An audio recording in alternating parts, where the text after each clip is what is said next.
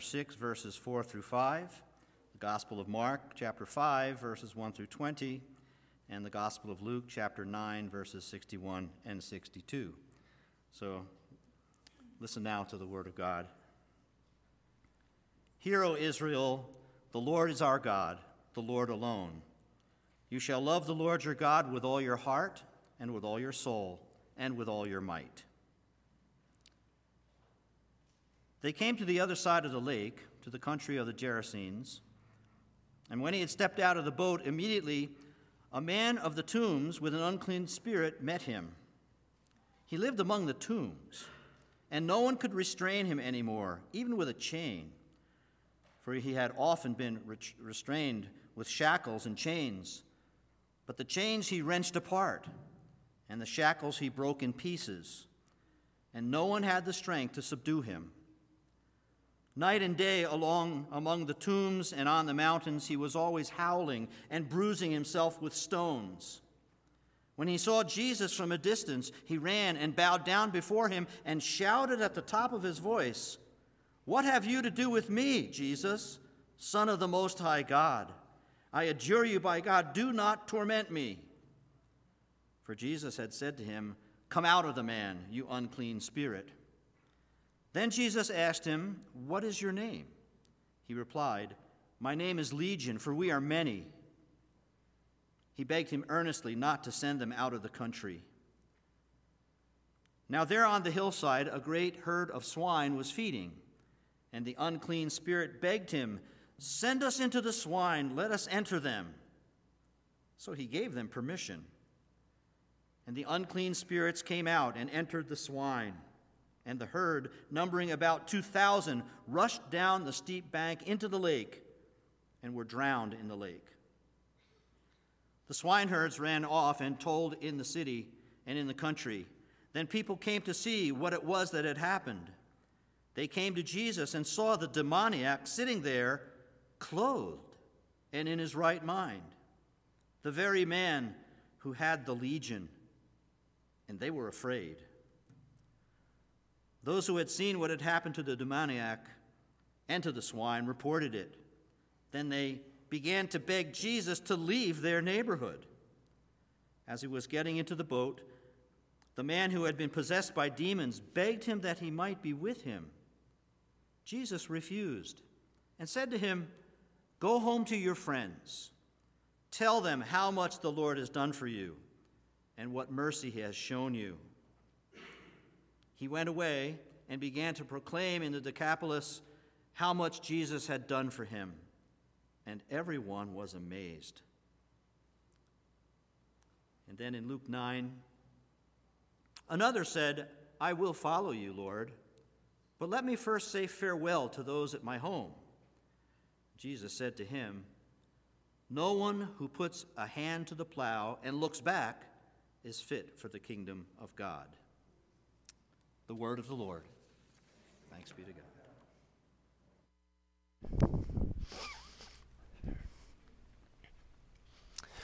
Well, we're in the middle of a series of teachings called Prayer as Life. We're looking at prayer as a way of life, a big concept of prayer, rather than just the little prayers in which we say and talk to God, but prayer as a whole way of life. And we've looked at three kind of basic ideas the last several weeks. One is that prayer is a place of conversion, not a place where we try to change God, but where God changes us when we're in the presence of Jesus.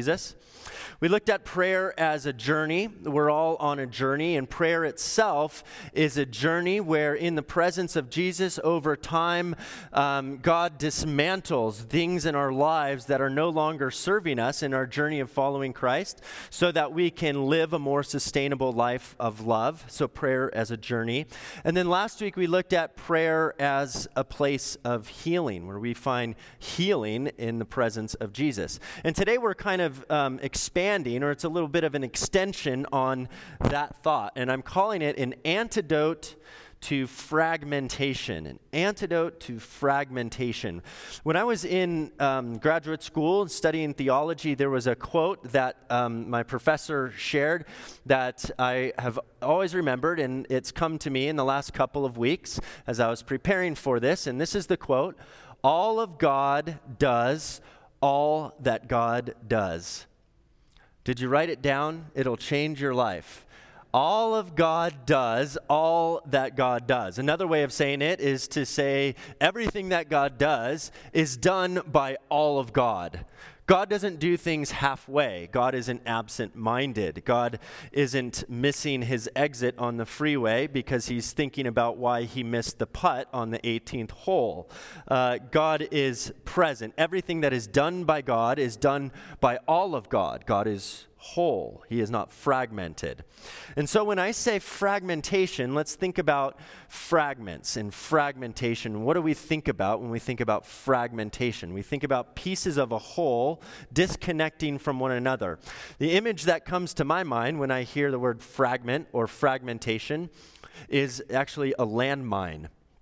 Like in a war, a landmine. My grandfather got a Purple Heart in the Korean War.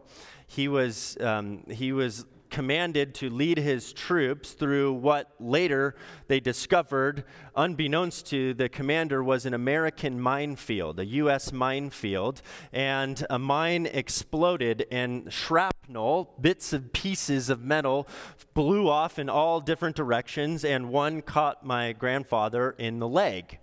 And so he received a Purple Heart for that, and hopefully an apology. But fragments are pieces of a whole that have been detached. Families experience fragmentation. Literally, when families break apart, there's fragmentation, but almost every family I've ever met has some level of fragmentation, even if they're still together.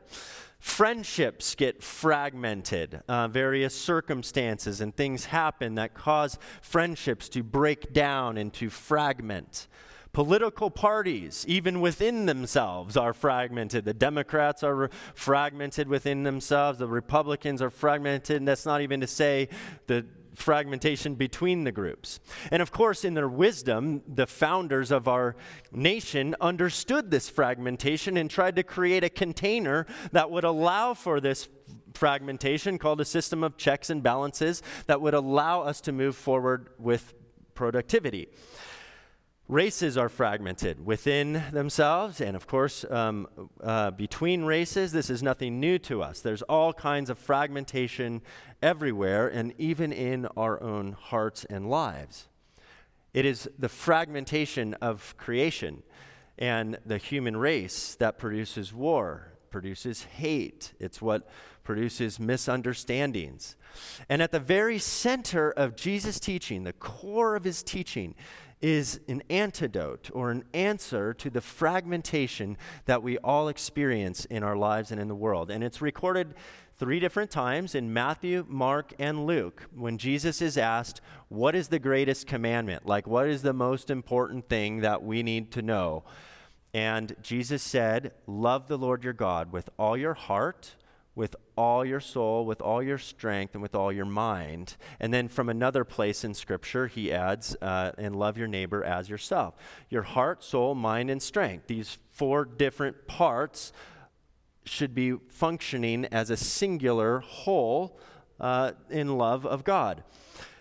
Now, I was reading an article last week by a woman who died about 10 years ago at the age of 84 from complications from Alzheimer's. Her name was Beatrice Brutto. And I had never heard of her until a couple of weeks ago, but she's written many books on the contemplative life, and she's brilliant and wise and phenomenal. And in the original quotation in this article, she was writing about this, and she points out that what we all know and what we heard, as Mike read this morning, which is that there is a missing statement there. Love the Lord your God with all your heart, soul, mind, and strength. The original quotation doesn't actually start that way. It starts with something else. It starts with, Hear, O Israel, the Lord our God, the Lord is one. Now, love the Lord your God with all your heart, soul, and might. At the very foundation of the great commandments is this acknowledgement that God is one. God is singular. All that God does is done by all of God. God isn't divided. And so that's why when Jesus was with people, they were very compelled and they really loved being in his presence because he attended to their needs. He was fully present wherever he was, not trying to get on to the next thing, and his presence was healing. I'm going to come back to that article that I referenced in a couple of minutes. But let's think about this story. One day in the life of Jesus, he was with his disciples, and they were in a boat, and there was a great big storm. Seems to be a common experience with Jesus and the disciples, in a boat, in a storm. And the storm got so large that it blew them, drove them beyond the boundaries for Jewish people, beyond the boundaries of Israel, into a place called the 10 Towns. You're not supposed to go to the 10 Towns as a good Jewish person, because over there is kind of like the other side of the tracks. And out comes this man who's, running around in a cemetery, and he's a crazed man, literally. And we later find out that he was threatening the people, and so they tried to chain him up in the cemetery, and he breaks the chains, and he's beating himself with rocks and cutting himself and bruising himself. So he's a cutter, a self-harmer, and he's screaming among the tombs. And he comes running out towards Jesus as Jesus gets out of the boat with the other disciples. And now the other disciples, of course, they've been taught their whole lives not to go over there. So I kind of picture them saying, Jesus, we told you about this place, that we're not supposed to go over here, and now you want to get out of the boat. Everybody in this town is crazy and violent. Just look at this guy, they're probably thinking. And but nevertheless, the guy comes running toward him, screaming, and Jesus, and he says, Jesus, Son of the Most High God, swear that you won't torture me.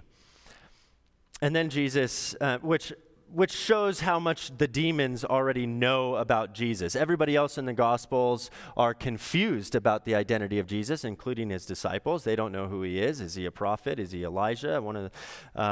Only the demons know who Jesus is, not just in terms of his identity, but also in terms of his power and authority. Swear that you won't torture me, they say to him. And Jesus asks the man, what is your name? It's a really interesting question. For one thing, it's a question that gives dignity to this man, this person who's being controlled by some greater force. Tell me your name. You're a child of God. You're made in God's image. Who are you really? And then to ask a man who is so fragmented, so many different persons controlling him, what is your singular name? What is your one name? What is your true identity? Now, he can't say his true identity. We've lost his real name. It's been lost to history, and the gospel writers know that the only thing that has taken over this man's identity was his condition. My name is Legion. There are many of us. This is a man who has either got multiple personality disorders or lots of demons or a combination of the two. And he's tormented and he's tormenting. And the demons say, don't just send us into nowhere.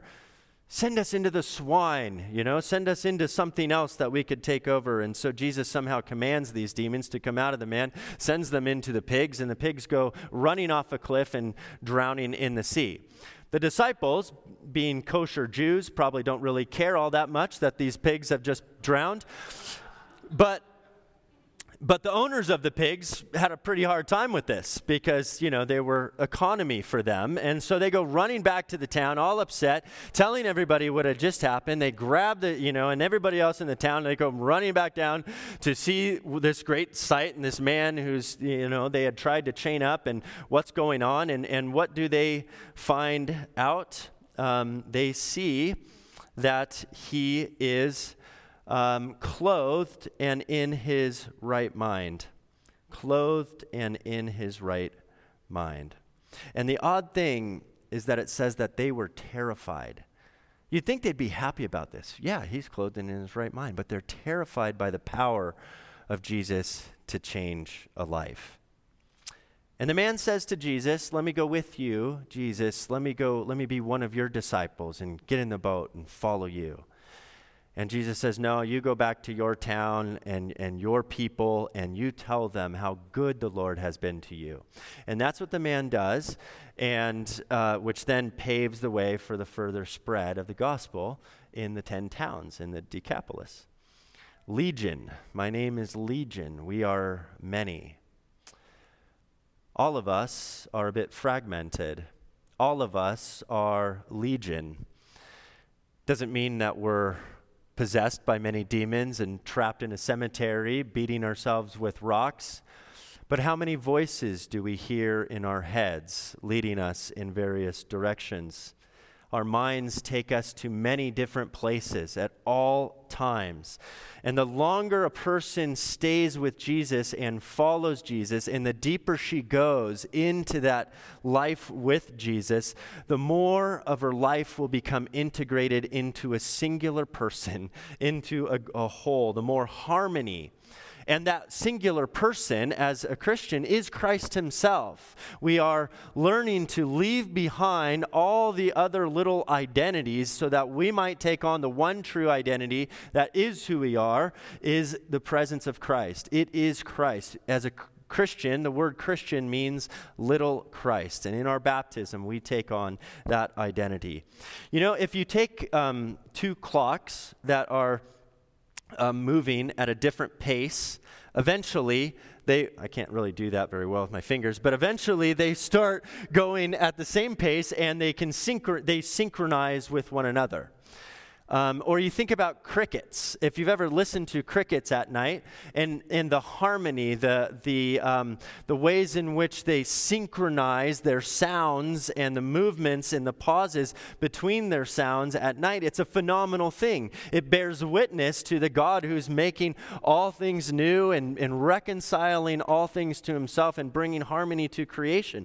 And that's sort of what happens when we center ourselves in Christ. We start to become more and more in harmony with the movement of God, the movement of the Spirit, the movement of Jesus around us.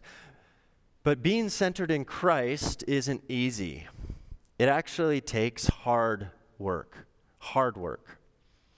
Our best example, of course, of this integrated life, this harmonious life, is Jesus himself. Right? He was completely unfragmented. People are using the phrase fully realized human being. Jesus was a fully realized human being.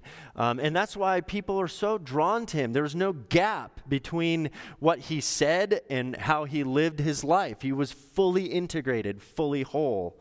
So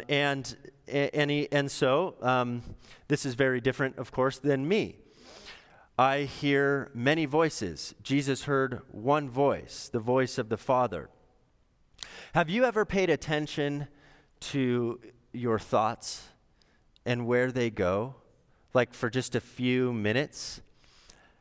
It's not for the faint of heart. Just take a few minutes during the week and try to pay attention to where your thoughts go. It's really amazing, actually. And in fact, if you had a friend who was sitting next to you on the couch and they talked to you the way that your mind talks to you, you'd probably want to figure out how to end that friendship as soon as possible, because it's incessant. It doesn't stop. It just goes and it goes and it goes. And Mike was talking about this in the class this morning about mindfulness and what some people call the monkey mind, right? It's just bouncing all over the place.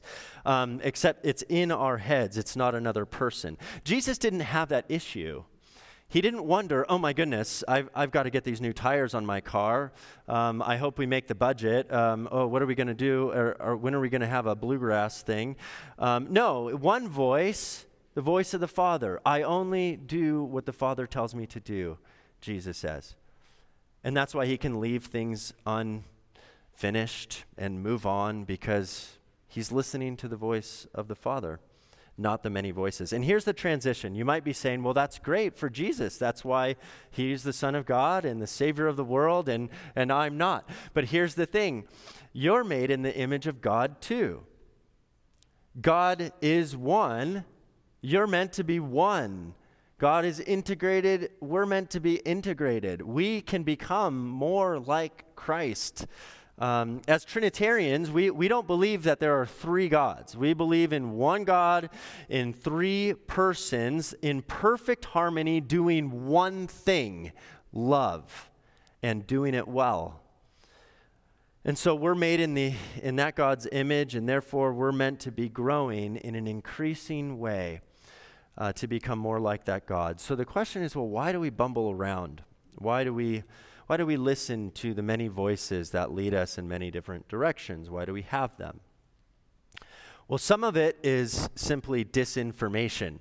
We know about disinformation these days. A lot of times when we experience a wound in our life, whether it's early childhood or even into adulthood, that wound becomes a voice that tells us a lie about who we are. And we can listen to that voice telling us disinformation that isn't true. And that will lead us in the wrong direction.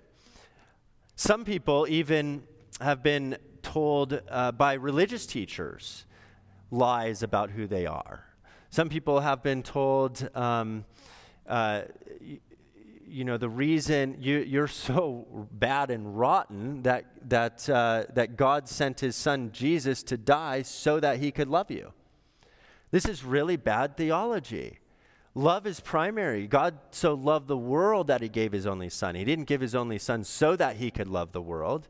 We don't earn our way into God's love. We don't step our way into God's love. God's love is the motive. It comes first. You are a child of God. And somehow we've got, in our journey with faith, in our life with God, and in our life of prayer, we have to recover that truth of who we are as God's beloved. And that's our identity. But some of us can say, okay, I know that. In fact, I've been hearing that for the last couple of years all the time, every Sunday pretty much. I know that. But if you look at my own life, it doesn't seem to totally match up all the time. I realize that I don't really live this way all the time, out of my true identity as God's beloved. In fact, nobody other than Jesus did. And so we say, well, why is there fear then when I know that God is caring for every hair that is on my head? Why is there anxiety if I know in the promise of God? So we can have the right information in our heads, but we can have a different lived experience in our lives. We haven't realized what we believe at a deeper level, and this is the journey from the head to the heart. And then we've got to ask, well, why then don't we experience that? And there are many reasons, but I think one of the main reasons, the biggest reason, is we haven't done the hard work. We were talking about spiritual disciplines and practice it as a practice. And it is the spiritual disciplines, the practice of prayer, that drives the beliefs from our heads into our hearts. And so it does take hard work, but it's not earning God's grace. Dallas Willard said, grace is not opposed to effort. It is opposed to earning. And so God's grace comes as a free gift to us, and in response to that, we say, yes, Lord, I want to discipline myself so that you would transform me from the inside out.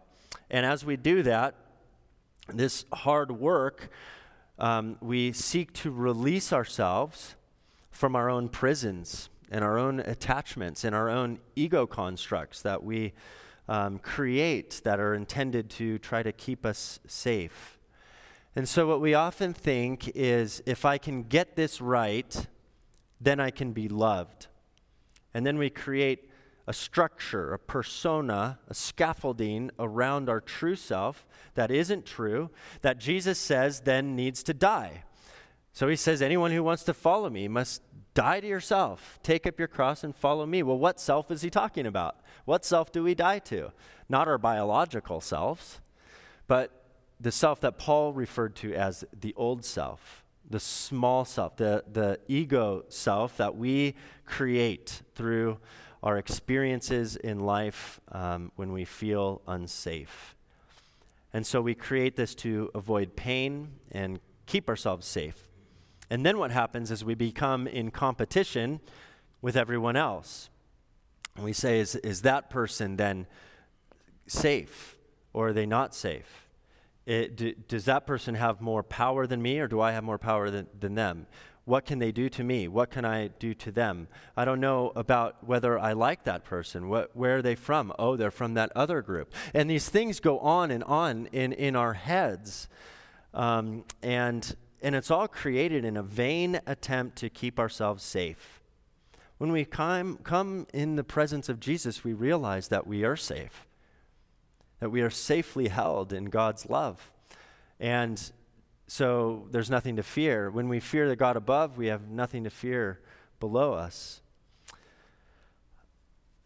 So let me get back to this quote, this article, leave us with something very practical that we can try to do in this journey of prayer throughout the week. Beatrice Brutto's article. She basically makes this point that we're meant to be unified. Our different faculties, our mind, our soul, our heart, our strength, are meant to be unified in one direction. And she calls it concentration. And she refers to this parable that Mike read about putting at Jesus saying, no one who puts a hand to the plow and looks back is fit for the kingdom of God. If you're distracted, you're not fit. The kingdom is only in reality. It is not somewhere else. And so you have to concentrate. She calls it concentration. And this is what she says. So how do you do this concentration, this putting the hand to the plow without looking back? That is bringing the whole heart, mind, strength, and soul into one unified life.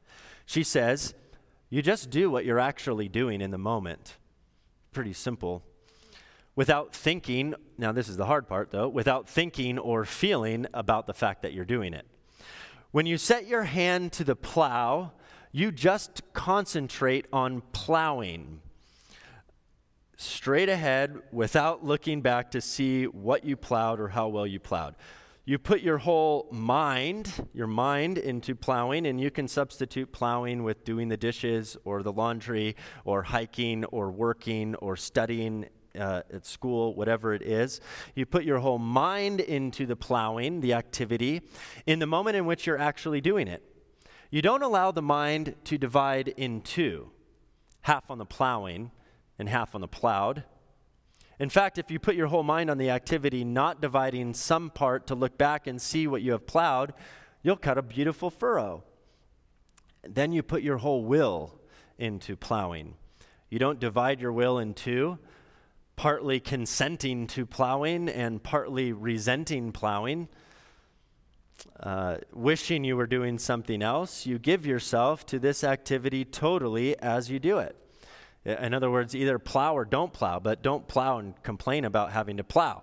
Just plow. The act of plowing and the will to plow are the same thing. And she says the same is true for your imagination. Similarly, don't allow your imagination to conjure up some other scene for you to enjoy in daydreaming while you plod behind your plow. The imagination must be here now. This is where you actually are. This is reality, not somewhere else. Don't create a fantasy. Know who you are and where you are and what you're doing and really be there. Finally, put all your feelings into this plowing because this is where your life is at the moment. You have no other life here and now except this plowing. Therefore, feel this plowing thoroughly. Feel it in every way you can. Feel it through your body with all your senses, with all your emotions. Become plowing. This is you at the moment. This is where you really are and what you are really doing. And that's how you center yourself, how you concentrate. I got to tell you, I've been trying this, and it's very difficult for me. I'm terrible at it. And I'm predisposed to being terrible at it. Some people are naturally better at being present. And that is not me. I have to work really hard at this. But when I do, and start to notice and start to pay attention and start to be present, there is a peace that comes over. And it is a peace that passes understanding. And so we've got to do the hard work, and we've got to do the heart work. We've got to go to the heart and pull together in the presence of Jesus, or allow Jesus to pull together our fragmented selves so that, like Legion, we can stand with Jesus, clothed and in our right minds, increasingly more available and more present to the ones that we love and the ones that God calls us to love, and even our true selves. We discover our true selves in the presence of Jesus. So may that be your practice this week. In the name of the Father, and of the Son, and of the Holy Spirit. Amen.